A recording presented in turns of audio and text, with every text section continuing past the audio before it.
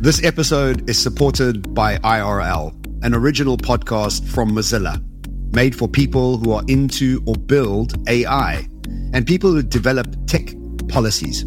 Listen to Mozilla IRL wherever you listen to your podcasts.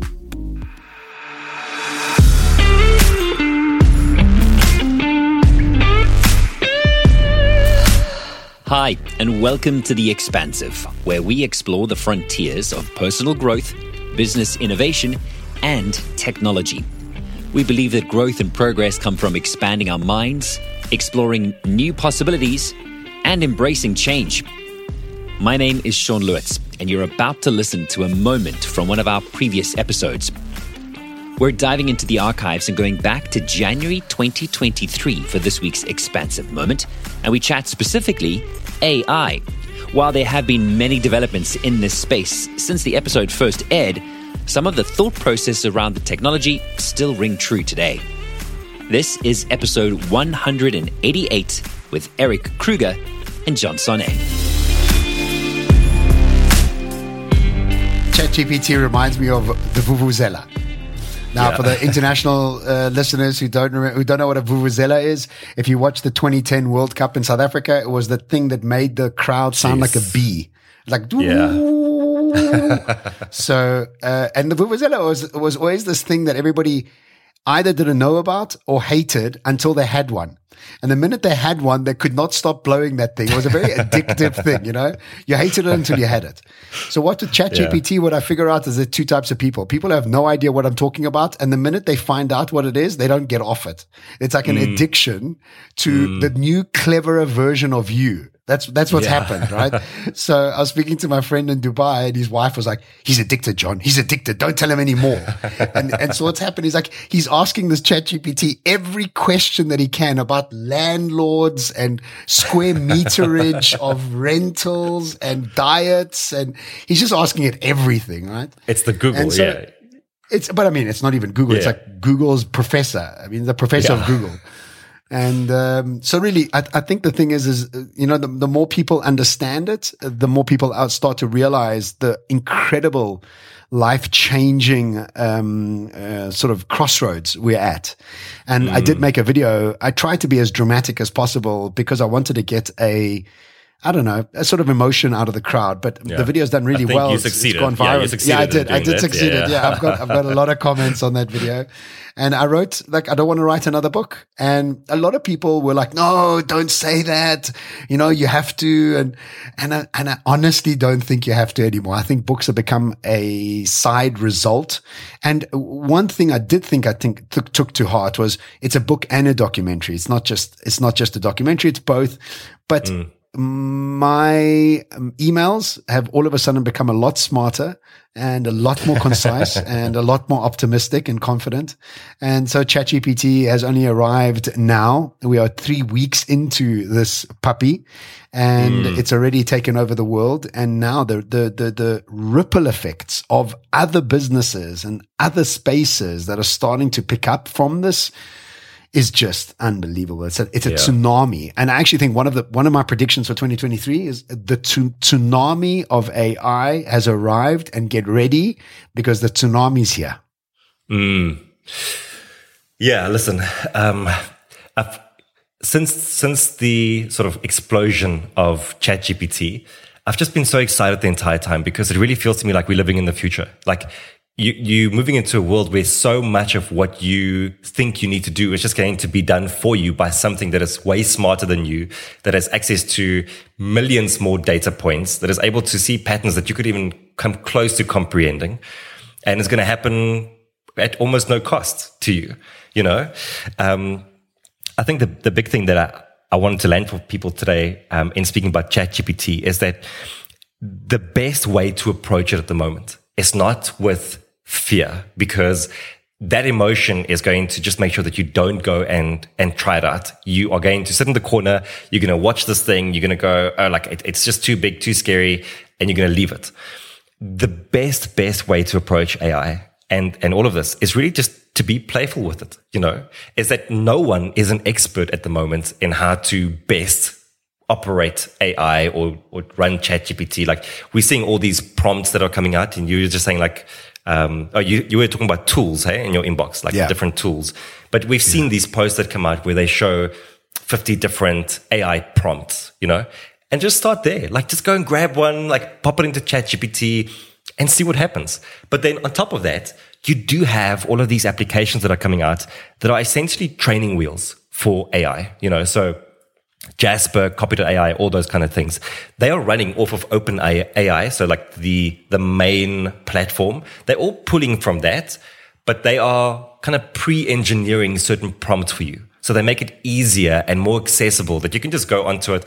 I mean, Dan even wrote some of her like master's thesis. I don't know if I'm supposed to say that, but you're not supposed to say that. You mean your friend? You mean your friend Daniel? Daniel Clarkstorp.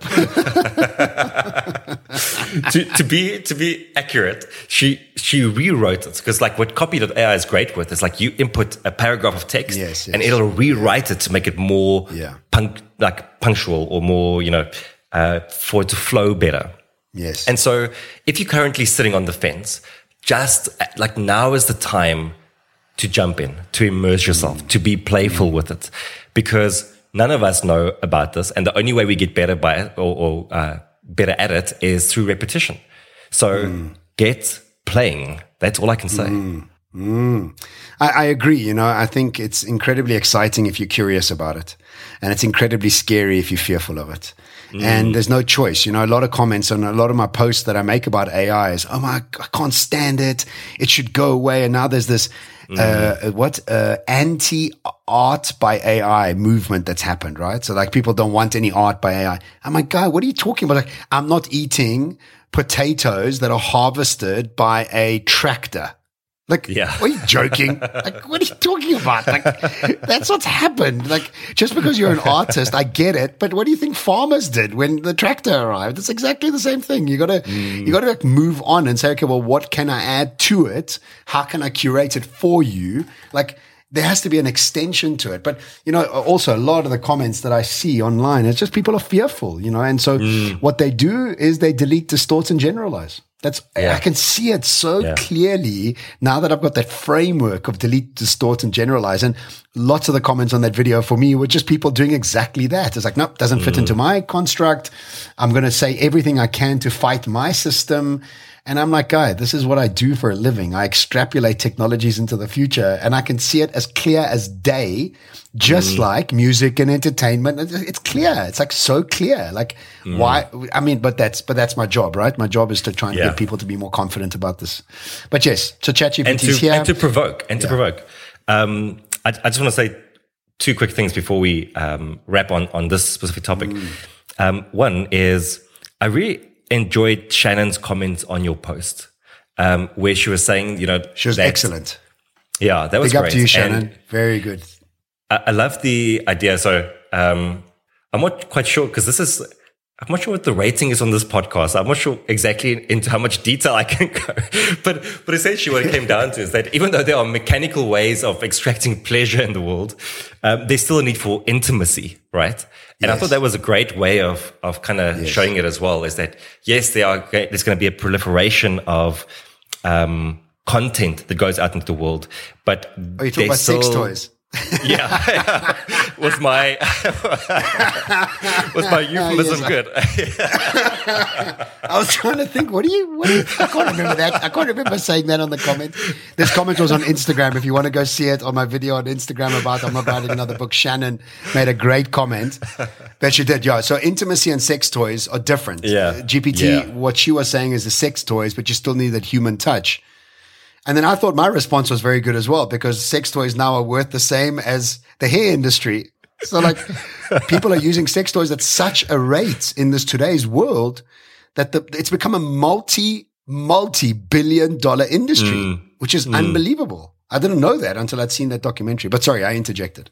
Yeah. So, but anyway, but I think it's a really good, it was analogy. A good kind of analogy, to say that there's always going to be the need for a certain level of intimacy. And I think, yes, you can get ChatGPT to write you a 60,000 word book in the style of Simon Sinek with the crossover to like Stephen King. And like, it's going to be an incredible book. It's going to have lots of content, but will it have the heart and the soul? Maybe in 5 or 10 years. But there's always going to be that need for connection, you know? Who knows how that changes? But also look, let's think about this, right? If an AI writes some music and it touches your need, let's say you're going through a breakup and it writes you a sad song. Like, it doesn't matter if a male or there's like, it doesn't matter sure. if Yeah. Exactly. I'm with you. So what then happens, which I think is the differentiator, it's not about the words, it's about the human interaction.